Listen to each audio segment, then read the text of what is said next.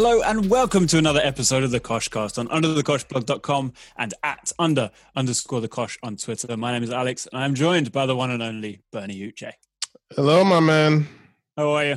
Good. Well, not good, but we move regardless. You have, I would say, some things to despair about and some things to celebrate, but we'll get to all of them. Happy Deadline Day. It's a massive day, as everyone knows, for all football fans. Whether you enjoy it or not, it's impossible to avoid at this stage. So we figured we'd start with that. There are obviously some absolutely bonkers games this weekend, which we will get to. But let's start with Deadline Day and the madness. And we'll start with your lot, Manchester United, because I think Woodward's house was in genuine threat of being burnt down. Okay. So starting with Cavani, 33 years old. He's had really bad injuries the last 2 seasons. Now, the first season he got an injury, he still had a good goal record. Still a decent goal record. There was injured. I think he played 22 games, scored 7 goals. Not actually that bad. But that is a very poor injury record. He's better than Igalo? Sure. Igalo to me was just fun. It was just a Nigerian, at Man United. I didn't take it seriously. It's just fun, whatever. But that's quite rude because Igalo took it very seriously. I mean, he started off pretty well, to be honest. Yeah. But, it was only going to go so far. The juju wore off after a while. But it's not like Ed Woodward came out last year and said, we're doing things differently. We're going for a long-term view now. And this is just like him when he said, we can do things in the transfer market that people can only dream of. He said these words, and every time he opens his mouth, I should say, shut the fuck up, you lying piece of shit. Because he's come out with Cavani, who, sure, I get it, in a vacuum, sure, but it's not what we were sold. It's not what we were told we were going to do. Liverpool would not do this. Man City would not do this. If you're trying to catch up with these types of teams, you got to get away with this type of nonsense and act like them with a sporting director and make shrewd signings, not this type of nonsense. So I don't support it in that sense. But again, is he better than Igalo? Will he score a goal? Sure. But we have to have a long-term vision here. So I agree with you, and I know where you're coming from.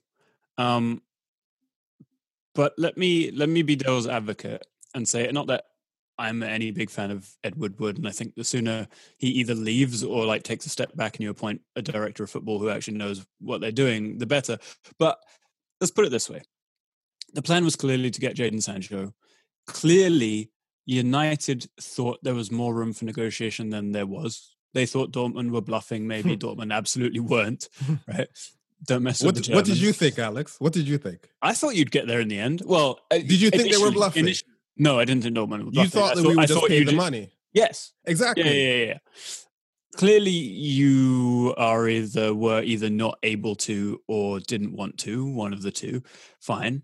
And so what you went into this season needing was more options for that front four, right? You needed because you had the Greenwood, the Martial, the Rashford, great front three, but you can't do it all season. So Cavani, experienced, proven, absolute workhorse, will score goals if he's fit, will be a good, team player, has a great attitude, all of that, and allows you to rotate that front four. Because Martial can play wide and through the middle. Greenwood can play wide and through the middle. Rashford, all three of them can do that, right? So you put Cavani in the middle, it allows you to rotate at least one of them. Then you're getting 2 wingers. Now, again, as I said, we don't really know too much about these guys, right? Traore and Pellistri. But let's take it at face value. Very highly rated young wingers. Whether they have the same level of talent as Sancho did at 18, we don't know. But let's put them in that category until we know better. Instead of buying the 21-year-old Jadon Sancho for 120 million, you've bought 2 wingers potentially of that kind of level. You're like, one of them has to work. Well, this is the thing. I mean, so you know how Real Madrid stopped buying Galacticos a while back and just started buying teenagers from Brazil because they were like, we can't afford to keep doing the Galactico thing. So let's invest earlier. Let's get them before the Chelseas and the Cities and what have you, and we'll develop them. I think that's sort of what's going on here as the plan B, no? I think that is what's going on, but I don't think that is a wise thing to do on deadline day. Because here was my thing with Jadon Sancho that I said to all my United friends.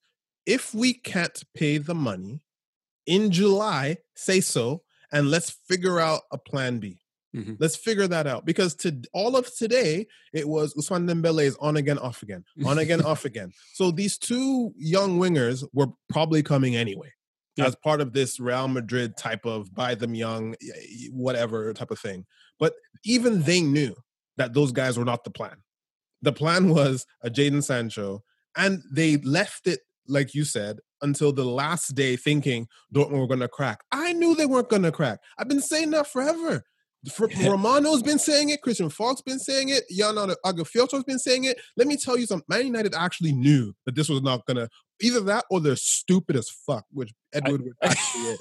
I tell you what gave it away for me was a few weeks ago when Sancho started reappearing in Dortmund social media stuff. It's like, all right, he's moved on at this point. Well, to that point, he didn't, because he was ill, in quotes, this whole week, did not train. Meanwhile, he was in England partying. And all the journalists close to the situation were saying that he was actually trying to force this move. So if you look at it in three ways, he had already agreed personal terms. He was Ole's number one signing, and he was promised to Ole, by the way, if we made the Champions League, this was going to happen. So you have everything from the United side that should have lined up. And Sancho faking illness to try and make this happen. And still United did not deliver it. And now my problem is, there were two things that we went into this window requesting for good reason. The first one was a right wing, and the second was a center back to partner Harry Maguire. Maybe even to replace Harry Maguire for all I care at this point. But the fact is, they wanted a center back and a senior right winger. In this window, Manchester United got zero. I don't care if there's a plan B, and that's fine. But to tell me a club this big, after seeing how everyone else spent money, irrespective of COVID, and you don't even get yourself the two prime things that you say that you need, that's disgusting and disgraceful, and they're mugging off the fans, and it's unbelievable. Like, I can't. I unfollowed United on Twitter, unfollowed them on Instagram. I actually sold all my stocks and deleted the app. I'm fucking serious. You did it. I did all of that. You sold your stocks? I sold my stocks. I'm tired, man. Did you at least make a profit? Yeah, I did. I made some good money.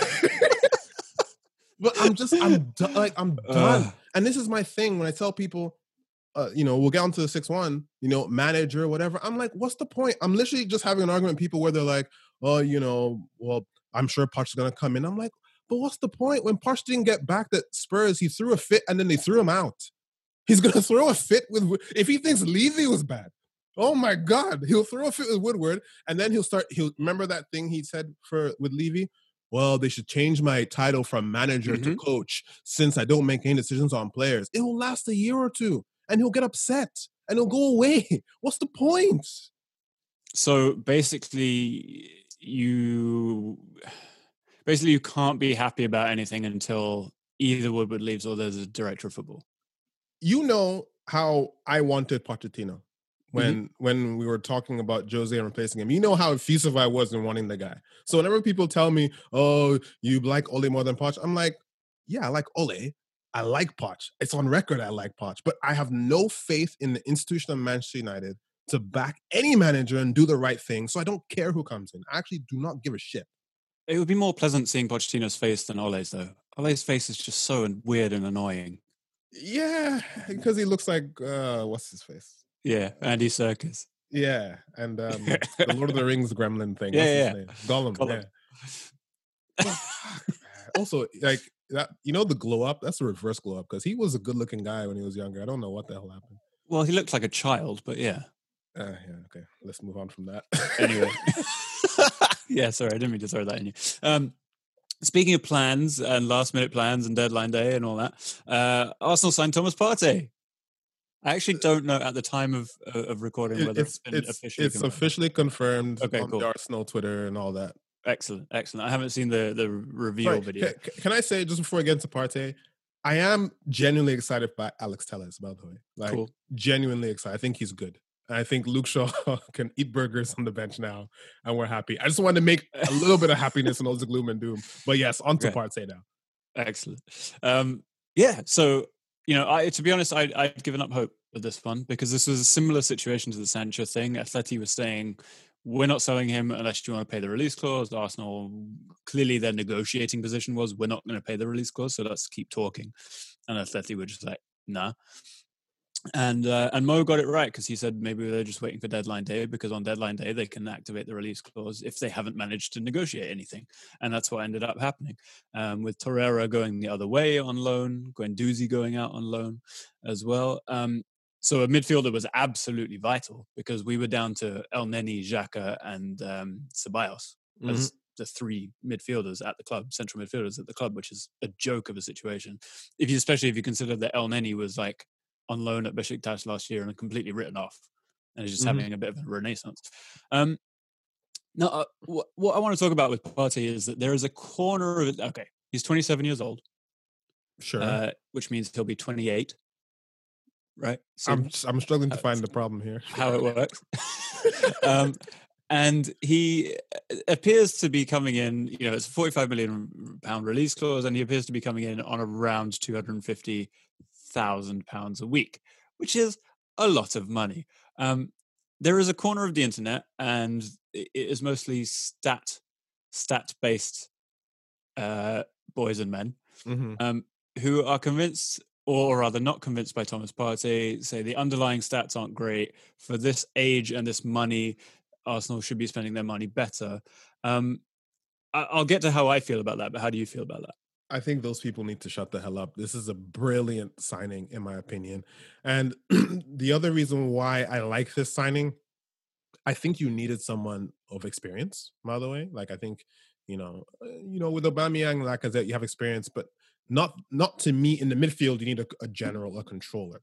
And I think, he can be that, but also the fact that he's already used to a very disciplined system and a disciplined manager. Of course, you have one who's disciplined, but a bit more flexible than Simeone, I would say. But he already has that. Like, I mean? It's not like you have some wild card player and you're like, oh, okay, we can tame him and make him fit into our system. It's like, it's not a gigantic departure is what I'm trying to say. So I think it will be a good tactical and technical fit. And of course, like, if we're talking about El Neni, who's done a decent job, I guess, so far, like, it's an absolute upgrade. Xhaka, it's an absolute upgrade. Like, who do you say, Ceballos? Big time upgrade. Like, this is not something that I even need to pull out the stats because I'm sure they're better than Xhaka stats. They're not even relevant to El Neni stats in Turkey anyway. So, like, it's a stupid argument. Yeah. Now, look, I get the point that people are making. If you're going, I'll use the word again, in a vacuum. If you're saying this is how a squad should be built, you should buy young players with high ceilings for reasonable amounts of money, develop them, and build from there.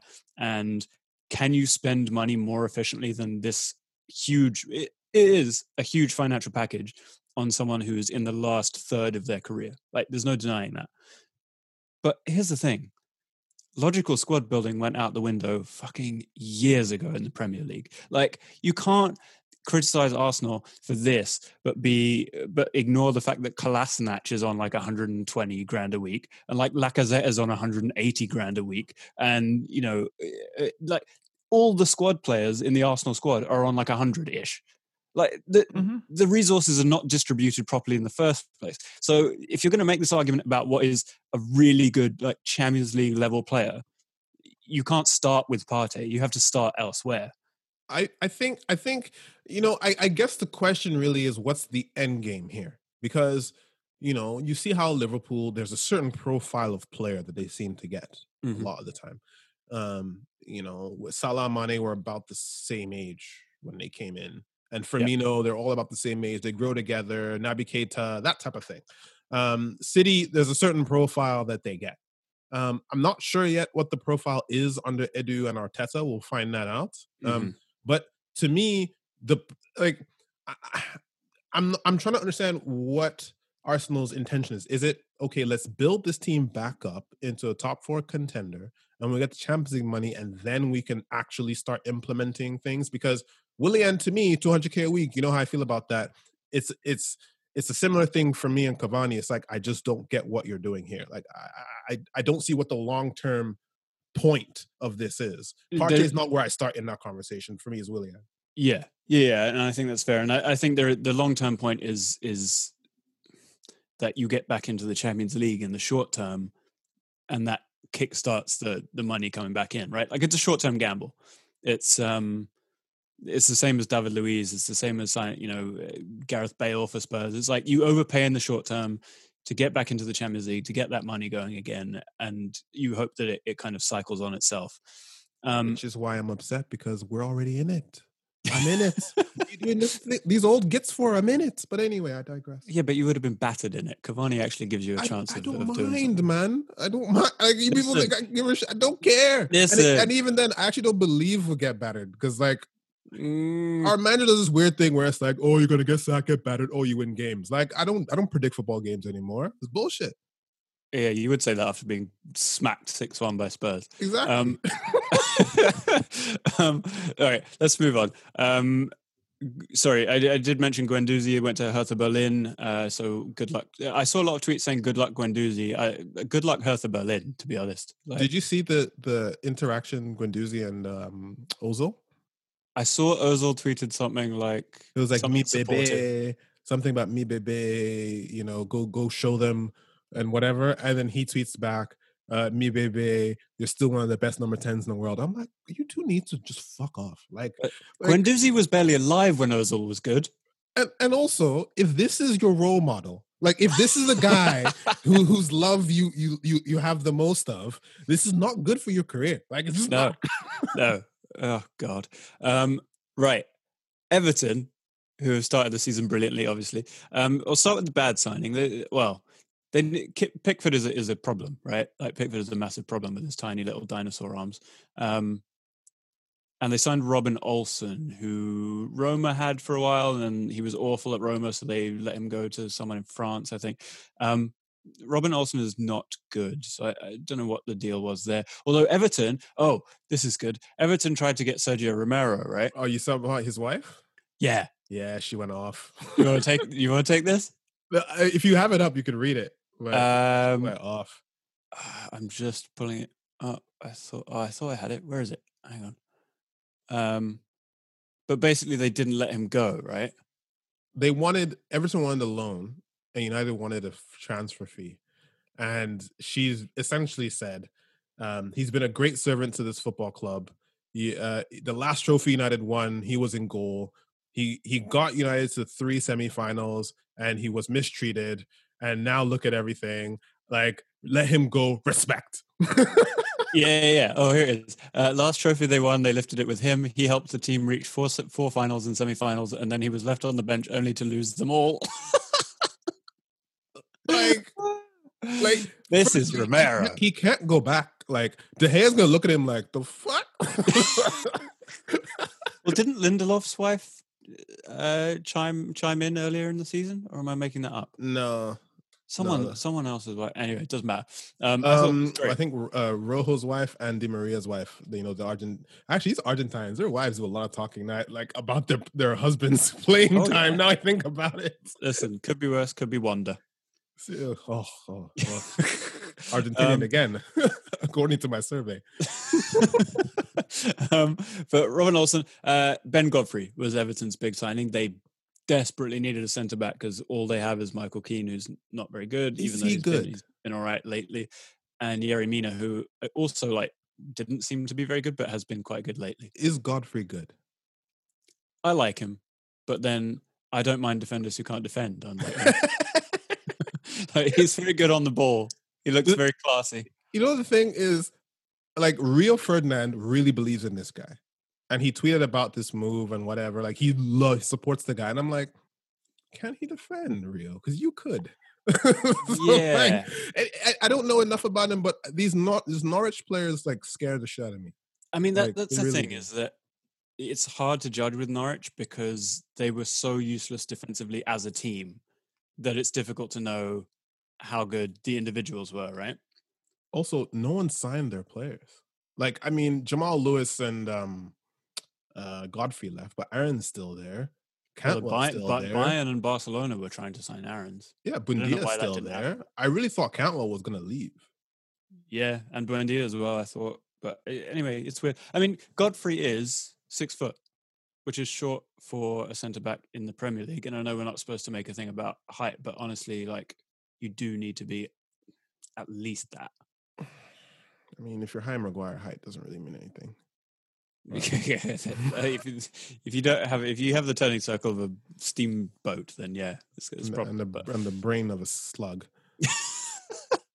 Do slugs even have brains? That's a good question. Find out next week. Anyway, I think that's a good signing. He's young, he's English, and he's the third centre back. He's not going to jump straight into that team. So we'll see. Leeds signed a winger called Rafinha from Rennes, who it turns out is not the Rafinha I thought it was. Any idea who this guy is? Nope. I just know another Rafinha went to PSG, and that's the one I was thinking it was. Yeah, Thiago's little brother, right? Oh, really? That's okay. Oh, yeah. Nice. Anyway, good luck to Leeds. Theo Walcott, Southampton. He's gone back to Southampton. He said he might cry. Because he's back. Yeah. Unbelievable. He also said Southampton made him the player he is, and I'm not sure that's necessarily a compliment. I mean, what player is he? Doesn't play much. It's a very good question. Jack Wilshere got released by West Ham. Fair enough. I mean, I think most people thought he was released a long time ago. But his statement is sad. Weird. He's like, I've been fit for a long time. I'm like, no, you're not. No, I think maybe you have a different definition. Like, he thinks he's fit when his leg's not broken. Seriously. It is a shame, though. He's such a quality player, but he's broken.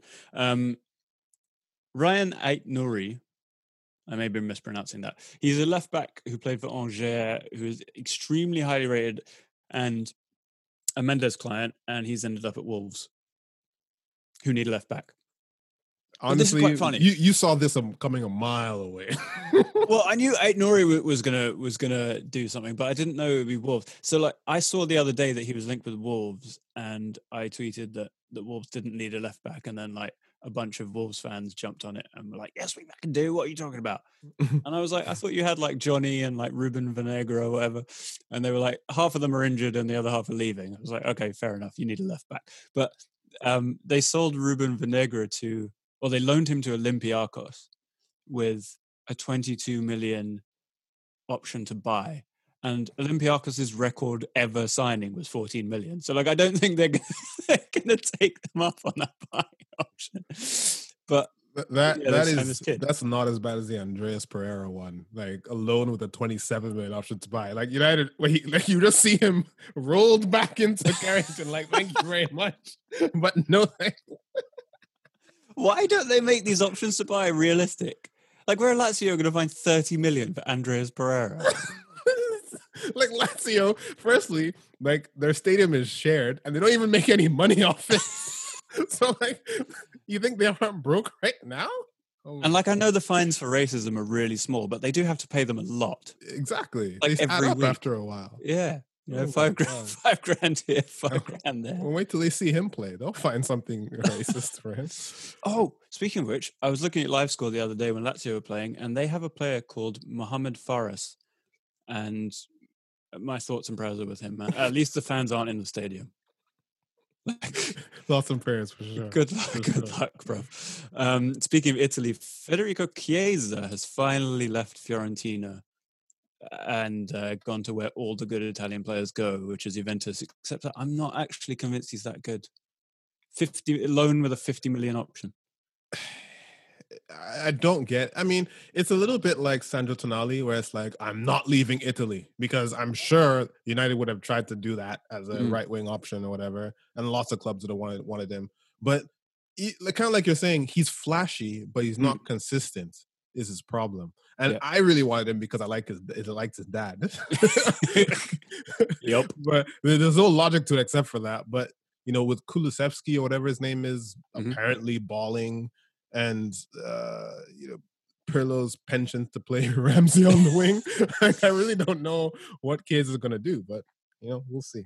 Yeah, I don't know how exactly he fits in, but yeah, as you said, we will see. And then last one I've got down here, Juan Foyth left Spurs and went to Villarreal on loan. Oh, Ryan Sessegnon also loaned to Hoffenheim, which is quite interesting. I like the English players in Germany. I like that. Yeah. Or at least the Or anywhere, English-based really. players anyway in Germany. Yeah, it's good. That's all I have on my list. I mean, there were others, but those are the main ones, no? The only funny ones were Memphis Depay not going to Barcelona. Oh yeah. So they even came out like Koeman and the sporting director saying we want this, but it was all dependent on Ousmane Dembele. And then, okay, I just want to mention that one because it's really funny. Barca said, we'll let you go out on loan, but you have to add another year to your contract. He's like, fuck off. He's like, I'm not here a minute longer. He's than like, I need to I'll be. rather stay here than add another year to my contract for any reason. So does he have what? He must have 2 years left? I think so. I think it's 2 years left. He's like, I will sit in my Catalan apartment playing Fortnite for as long as you need me to. But because he knows it's a 1 year loan. United will go back in for Jadon Sancho, and then he's like back in bad Barca. So Memphis had to. I felt bad for him because you're probably like, oh, dream move to Barcelona. United didn't work to prove myself again. Now you have to go back to Lyon. Like, hey guys. Yes, and he's the captain. Exactly. Unbelievable. How's he going to lead the men now? Yeah, funny.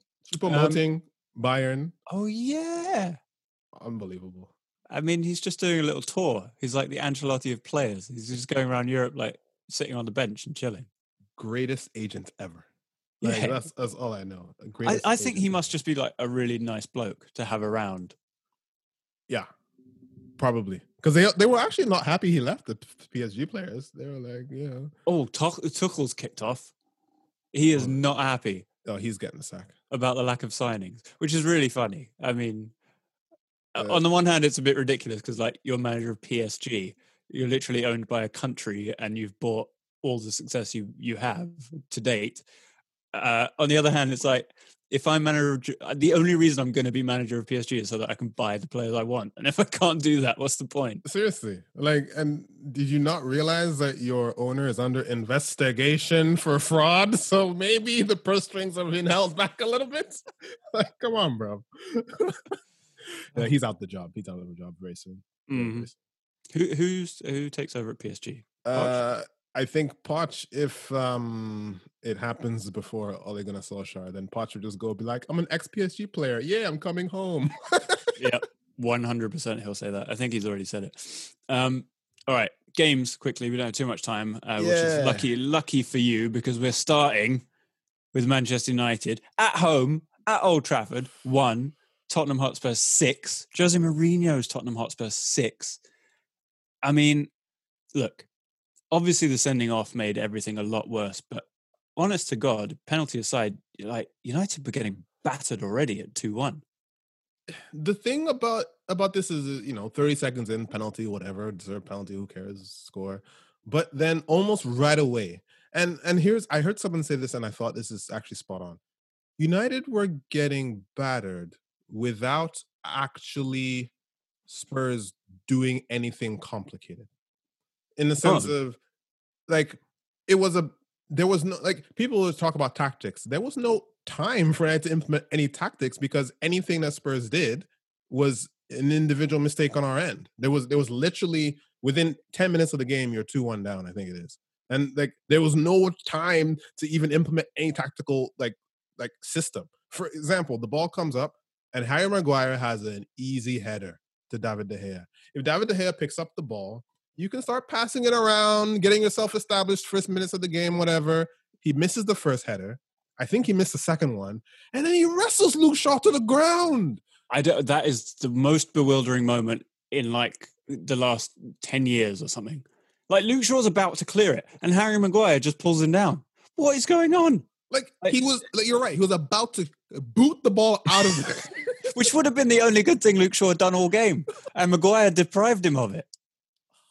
And then, like, I don't even know how much later, he knocks over Harry Kane, and he's just looking at Harry Kane, and Harry Kane plays the ball in behind to Son, who ships the pass. Like, that's what I mean. You didn't even have a second to just observe what was going on in the game. It was bizarre, man. And like Harry Maguire had the worst game I've ever seen him have. Like he was just atrocious. He It had was the worst game of as central defender I've seen for Manchester United in 5 years. It was as honestly as if he was having like PTSD and flashbacks to Greece, and he was just like in a fever dream, just like acting that out while the game was going on, because he seemed disconnected from the reality of the situation.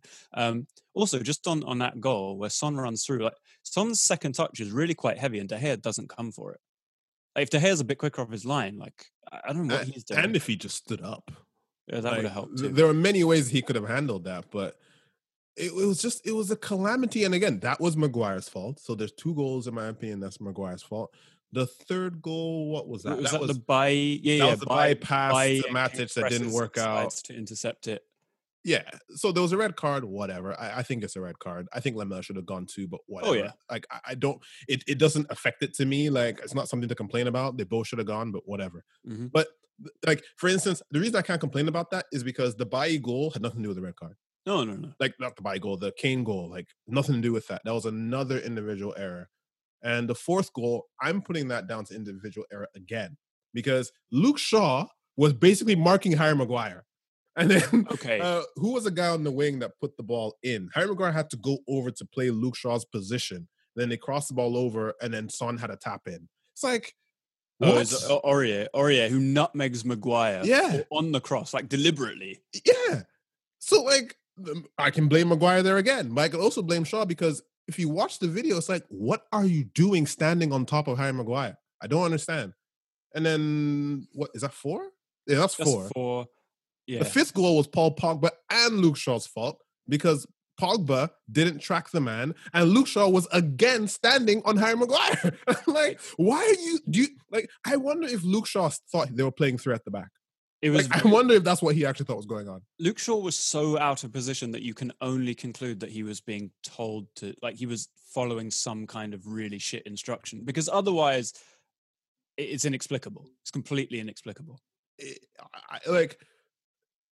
Someone said they were so overloaded on one side, like it just made no sense. And this is where like Harry Maguire has to go, what the fuck are you doing standing on top of me for, bro? Get the hell out of here. But well, yes, Harry Maguire has to do that. But I mean, let's look at it, like let's zoom out a little bit and say that Spurs played very well, but like United made it incredibly easy. And so it's 4-1 at half time. Mm-hmm. Yeah. And the second half, obviously, like Spurs basically just kept the ball and then waited for opportunities. But Solskjaer brought on Fred and McTominay, was it, at halftime to shut the game down? Yes, he took off Bruno and Matic. Right. So personnel-wise, he's gone damage control. But tactically, nothing changed. Like United weren't difficult to beat. They didn't look like they gave a shit. They didn't like Spurs were popping it around really nicely. In fact, the last couple of weeks, Tottenham have played the best football I've seen them play in probably 2 years, both under the end of Poch and beginning of Mourinho. Like the squad is really getting to a point now where if everyone stays fit, they might genuinely be quite dangerous. When Bale's not even there yet.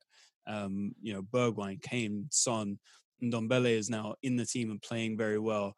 Lo Celso to come back in, like Højbjerg looks good, like it genuinely quite good. Reguilón looked good, but it's just like you would have thought there would be a bit more. I don't want to sound too proper football man, but like pride and organization. And like if 10 men want to be difficult to beat, it is absolutely possible. But United didn't give a shit. The thing that bothers me is when you look at the big games, like a lot of people were saying last season, the big games, Ole went really defensive or whatever, like playing 3-5-2, counterattack, and they were very compact, very difficult to attack, very difficult to beat as a consequence. You would have thought that they would remember that and then go, okay, we'll just do what we did last season, right? Like set it up like that.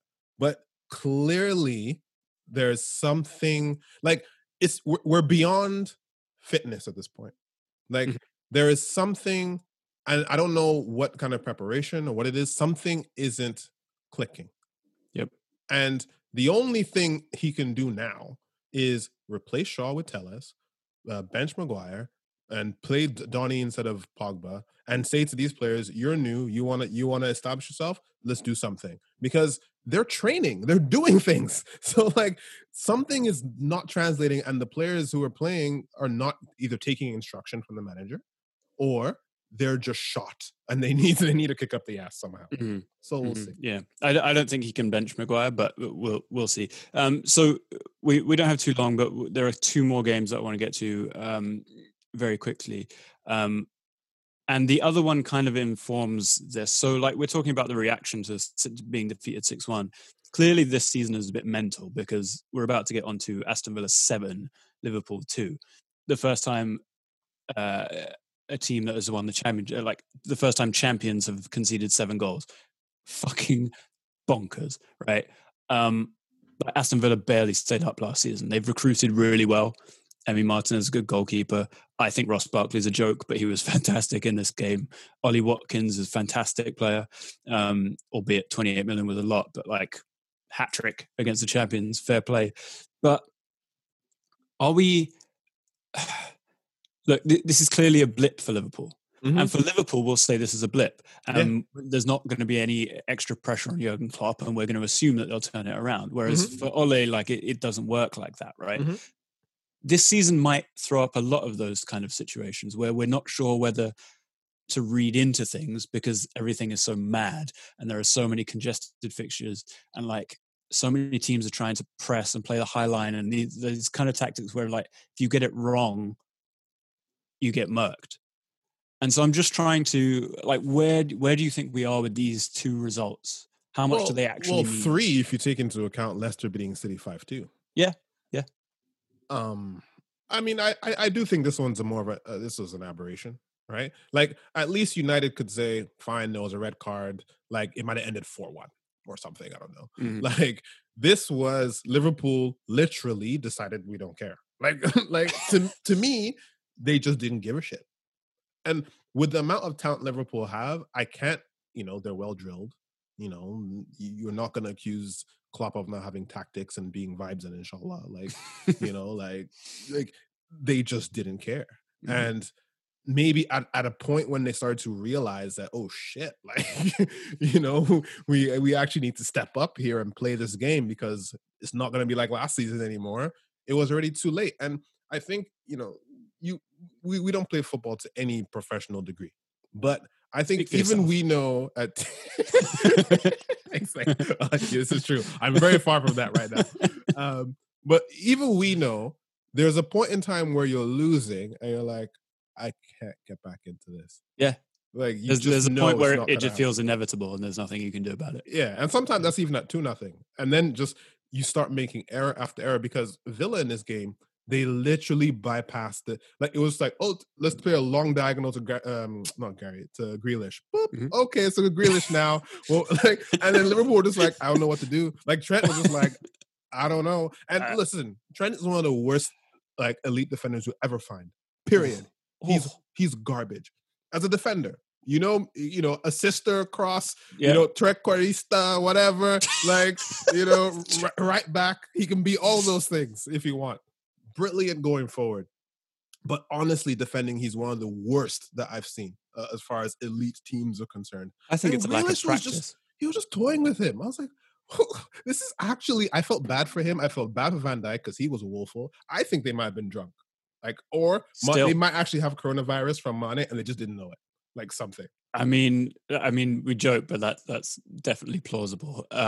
Like they did lack Mane and Henderson. So they didn't have the pointy, shouty man to like set the press and that kind of stuff. Although you'd think someone else would do it. And Thiago to pass the ball. So I heard someone on a different podcast say like maybe Liverpool were on drugs last season, and now because of COVID, like they're having trouble getting them delivered. Oh my god! By the way, we can go to 45. Okay, cool. So like that's really funny. I like that. But I mean, even Liverpool, right? The first game was 4-3. Leeds? Yeah. Yes. I think that wasn't very good. They beat Chelsea. I can't remember who they played. Yeah, they beat Chelsea right? like convincingly, and then they beat Arsenal fairly convincingly in the league and then lost on pens in the League Cup. But even Throw that in. even in that league game, yeah, like sure, I think they deserved to win, and it was pretty convincing. Could have been worse. However, it could have been worse for them too. Like, you know, Yeah. if Lacazette wasn't a moron on 2 occasions, like it was bypassing their midfield was actually very, very straightforward and very, very simple. It's true. And I feel there's a problem, and I'm not sure where it is, but I mean it's midfield clearly, but Mhm. maybe it is Thiago is now. I mean he's only played half a game, like he cannot be He's like, essential. what this midfield is essential like too, but like it's a problem because they just kept getting bypassed time and time again.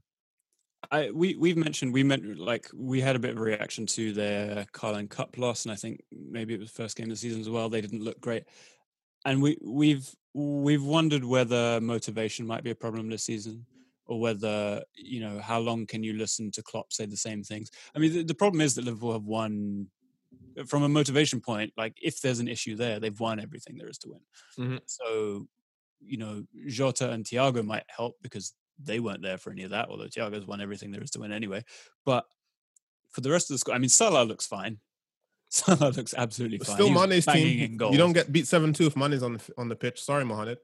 Maybe it's 7-4. Don't care how many goals maybe 7-4. Salah scores. Mane isn't fixing that midfield, bro. But yeah, it's I don't know. The sample size is still too small, and like obviously they're not going to get beaten like this every week. But I would be interested. I wish I knew more Liverpool fans because I'd be interested to know how concerned they are, or whether anyone really cares this season. I don't think they care. I think like winning after winning a first Premier League in 30 years, like you can take a year off with an asterisk. Yeah, that's true. All right, let's move on. Arsenal 2, Sheffield United 1. For the second week in a row, not a classic from Arsenal. Not brilliant. Oh, shut up! What? You've got 9 points now. I don't know. I literally haven't looked at the league table this season. I haven't looked. I mean, there's no point of me looking. Whatever. No, there isn't. Your goals conceded will be fun. Although it's still not that bad considering like it's where everyone's getting beaten like 10-0 and shit. Like, and we're not the only ones. So like, go on a run. Who cares? But anyway, honestly, if things keep up this way, you might get a Leicester season. You might get a dark horse, and it's not Everton. Okay, but you might get a team who just like puts a relatively consistent run together, getting close to the title. Anyway, we'll see. But Arsenal here, Saka back in the team, Bellerin with 2 assists, Nicolas Pepe finally scoring the kind of goal that Nicolas Pepe is meant to score. Did it please you to see that? To see Nicolas Pepe score? Score, like you liked him at Lille, right? And this was the kind of goal that he scored at Lille, like quick on the break, cutting in from the left, passing it into the corner, Henry style. Like that's what he's supposed to be there for. And yeah, but now that I actually know that Nicolas Pepe only has one trick and he's not Iron Robin, like I don't know what you want me to do. Like I don't enjoy, like, I do feel bad when I see him on the bench. Like I really feel bad for him, but I also think he's a mercenary who's just loving the life in London, loving the money, to be honest. I think he's just enjoying hanging out with Lacazette and Aubameyang. Like, I mean, it looks like a lot of fun. I really would. Like Guendouzi tried it for a while, and he had that spot, and then he got booted out. So. Like your captain is a lot of fun. I'm just gonna say that right now. Oh. Like there are disciplinary captains and there are vibes captains, and Aubameyang is very much a vibe. And then there are criminals. Anyway, it was really nice to, like, Saka. So what I will say about the Partey transfer and the lack of the Houssem Aouar transfer is that Saka will now definitely be more relied upon in the creative role, because Arsenal don't have that many creative players, and we've seen Arteta play Bukayo Saka like as a free 8. Central midfield. Bukayo. I was like, Granit Xhaka creating. Oh my God. No. The only thing Granit Xhaka creates is panic in my heart. That's the only thing Granit Xhaka creates. But so it was nice to see Saka have a really good game, get on the score sheet. I'll just say this about Sheffield United. Not looking good. Just spent 23 million on Ryan Brewster. Eddie McGoldrick scored their first goal of the season in 4 games in. It would be quite funny if they went down after how well they did last season. I'm very ready for them to go down. Like my disdain. I mean, I think the only reason I liked them was because they had Dean Henderson like last season. Sure. But now that I see how Brexit their team is, and also actually what really angered me was them spending 20 million on Ryan Brewster. Like I don't know why Liverpool get away with this. I don't know. It was Solanke 20 million. Ings, Yep. okay, fine, that worked out for Southampton. Jordan eBay. Oh my god, that was not 20 million, wasn't it? 15 to 20. Yeah. Same thing. Like, Yeah. like, look, I can't even sell Romero. Like, you know what I mean? Like, we just sold Smalling for 15 million, and you're telling me like this Brewster kid is worth 20 million. I'm gonna call him I because he doesn't deserve to be called his proper name.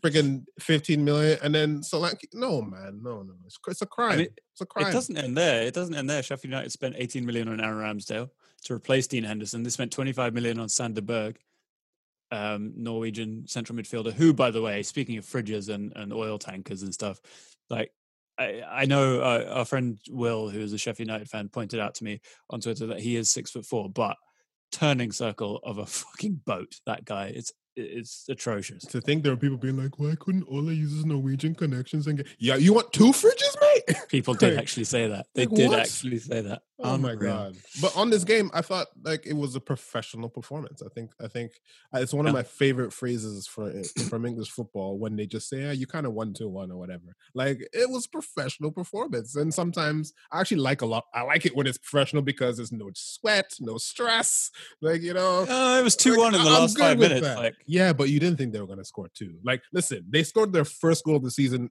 in this game. 2 would have been just a miracle. It's true. Although with the penalty rule, you can't relax now. The handball, like you can't relax. Anything can happen. Right, let's rattle through the other results. West Ham, after winning 4-0 last week, beat Leicester 3-0 this week. I don't get it. 2 weeks with David Moyes not on the sideline. I don't understand what's going on. Don't get it at all. Like, well, what? I just told you, David Moyes isn't there. So, like... Also, when does Mikel Antonio become prime Ronaldo? Like, I don't understand. And Jared Bowen is fucking, he's freaking messy with that. Oh my god! Like, okay. If I'm Moyes, I'm just gonna hang out at home all the time. Like, get paid, like to do this on Zoom. Why not? Absolutely. Although Moyes looks weird in person. Imagine how weird he looks on Zoom. It's terrifying. He's like, I'm on mute. Why can't they hear me? Why can't they hear me? He's on mute the whole time. Or they maybe just forced him on mute and they're like, shut up. Shut up, old man. I can't get my message across. What was I going to say? Oh, the other thing, West Ham, I don't know whether this went through, but halfway through the day, it looked like they were about to flog Felipe Anderson to Porto. It didn't happen? I'm not sure, but it was like 2 wins and selling that piece of crap to Porto. It was a pretty good week. They paid 40 million for that guy.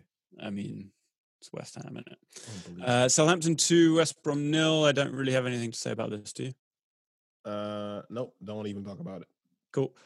Wolves, I think, won their first game of the season, 1-0 against Fulham. Given how shit Fulham have been, that's not a very good result for Wolves. Yeah, they've been really, really bad. But they've conceded like in every game in the first 10 minutes. I think this was the first one that they didn't. So wow, improvement. Okay. Chelsea 4, Crystal Palace 0. A much needed and better performance from Chelsea, even though if it did rely on 2 Jorginho hop, skip, jump penalties.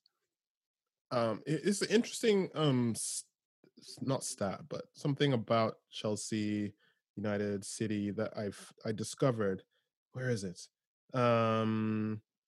So Chelsea, Wolves, City, and Man United have had distressing results at times, and they have only once out of their combined like 8 games or 9 at the time of this stat, they'd only outrun their opposition one time between them. Jesus. So these teams are not fit.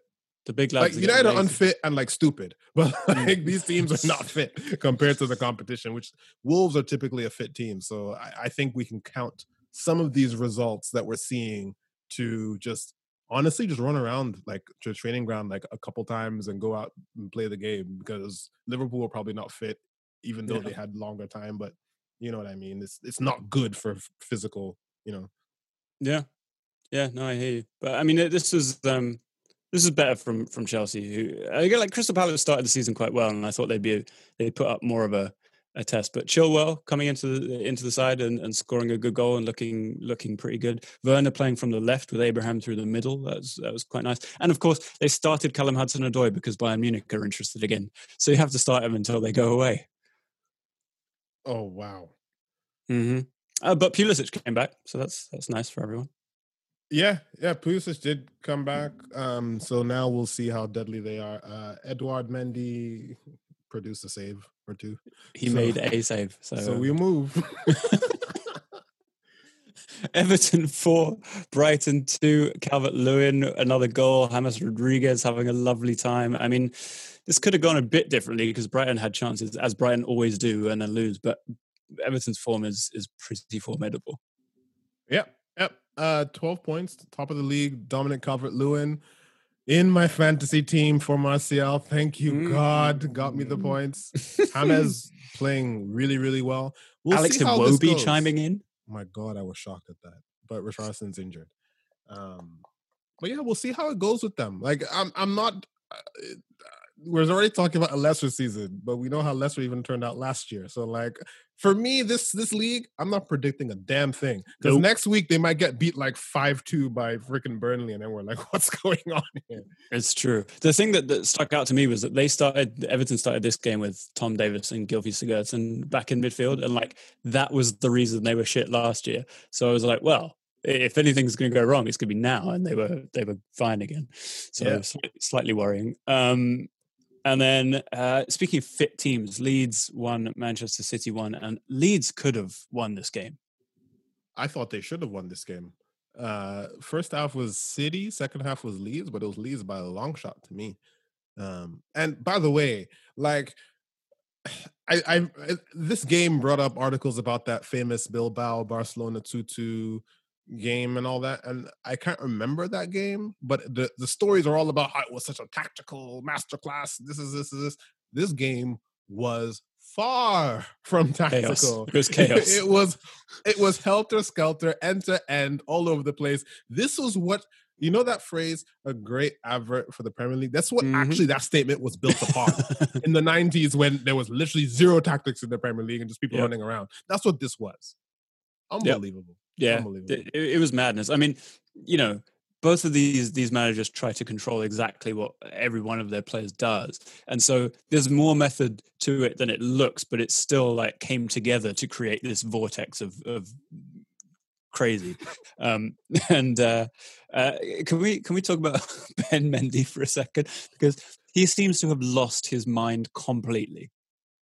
Like, he's so bad, Alex. He's so bad. Like, I need free Zinchenko. Where is Zinchenko? It's very good. He was the one. His wife kicked off. She did. That's the one I was thinking of. Yes. Yeah. He like, if he can't get into the team now, like, I don't know what the point is. I mean, but like, City have spent 400 billion on their defense, and they've left Ben Mendy. You might as well go buy Fabian Delph again and go play him on the left like they did that one time. Honestly, like, no. Or go back in for Milner. Like, Milner played left back. Well, surely Cancelo can play both sides. You would think. Like, what did he do? What did he do to anyone? Like, I don't get it. It's honestly, like, Cancelo must be a complete knob. He must be. He has to. There's no other like 50 million on him, so like, he's like, they won't even put him on the pitch. I don't understand.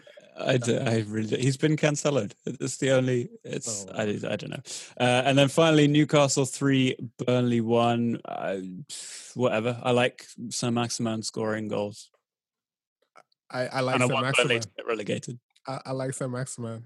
I do, and there's something a little bit likable about Steve Bruce. Oh yeah, he's a lovely bloke. It's like seeing him happy makes me happy. I don't know what it is. It's because he's so like down in the dumps all the time. He gets promoted, and then like he gets sacked in the season that he gets the chance to have his team in the Premier League, and he gets sacked. Yeah, and it took Mike Ashley just being a lunatic to actually get him a chance. Also, Mike Ashley made some good signings, like Callum Wilson, Jamal Lewis, and Ryan Fraser on a free. Like, what, mate? Like, that's not bad. That's not half bad at all. I mean, how you continue in the Premier League with Javi Manquillo at right back, I don't know, but you know, they're working it out. Also, just because Ryan Fraser reminded me of Bournemouth, Josh King had a move to Torino that fell apart, and I went, no shit, it's Josh King. That would have been the most random transfer. Like, oh man. So we saw Josh King and we thought that's the perfect partner for Andrea Bellotti. Like, what's going on? Unbelievable. Anyway, that was as people are saying, a regular week of Barclays. And I don't think we'll see a weekend like it, or maybe we will. As you said, there's no predicting this shit. For my health, I really hope I don't see a weekend like this again. I'm good. I'm glad that for once it's international break. I'm happy. No 6-1 score lines, no 7-2s. Although I enjoy that one. Yeah. Just a regular I think the no fans thing is starting to take hold. I think the players just don't care enough when they're not being abused by 50,000 angry white men just shouting can you imagine, at them. Can you imagine Old Trafford with fans? They actually would have just killed Ed Woodward on the spot. Like, I tell you what, Martial might not got sent off with fans there. The Stretford end going mental. Like, not sure the ref is that brave. Maybe, anyway. or that dumb. We shall see. Anyway, I know you have to go, so we'll leave it there. A wonderful transfer window deadline day for congratulations. For some people. For our listeners who made it this far, there's a song I'm going to play because copyright don't apply to us. I'm going to play at the end of this that Arsenal fans will like. The Nigerian Arsenal fans will know this, and the African ones. Mohammed might know because now Mohammed's Nigerian Twitter. But the song is called Pate After Pate. Oh, I'm looking forward to this. Oh, okay. Before we go, I'll tell you where it came from. Yes. Pastor Martin Semper. That's what I was hoping you'd say. So, you know that video, the "Why Are You Gay" video? Mm-hmm. So, if you watch long enough, there's a point where he's talking about things that happen, allegedly happen. Mm-hmm. And he's like, they go from party after party doing all this type of things. And someone made a song. Party after party. Oh, so I'm going to play it. And we'll end the pod on that. Sensational. Turn it up. Alrighty. Party after party. Party after party. Party after party. Thank you for downloading the Koshcast. Get in touch at underthekoshblog@gmail.com. Follow us on Twitter at @under_thekosh. And for articles, predictions, and the full experience, go to underthekoshblog.com. Turn up, vibes on vibes, yeah, we burn up. Where the party at, I'ma run up. Going all night long till sun up. Going off like a rocket launch.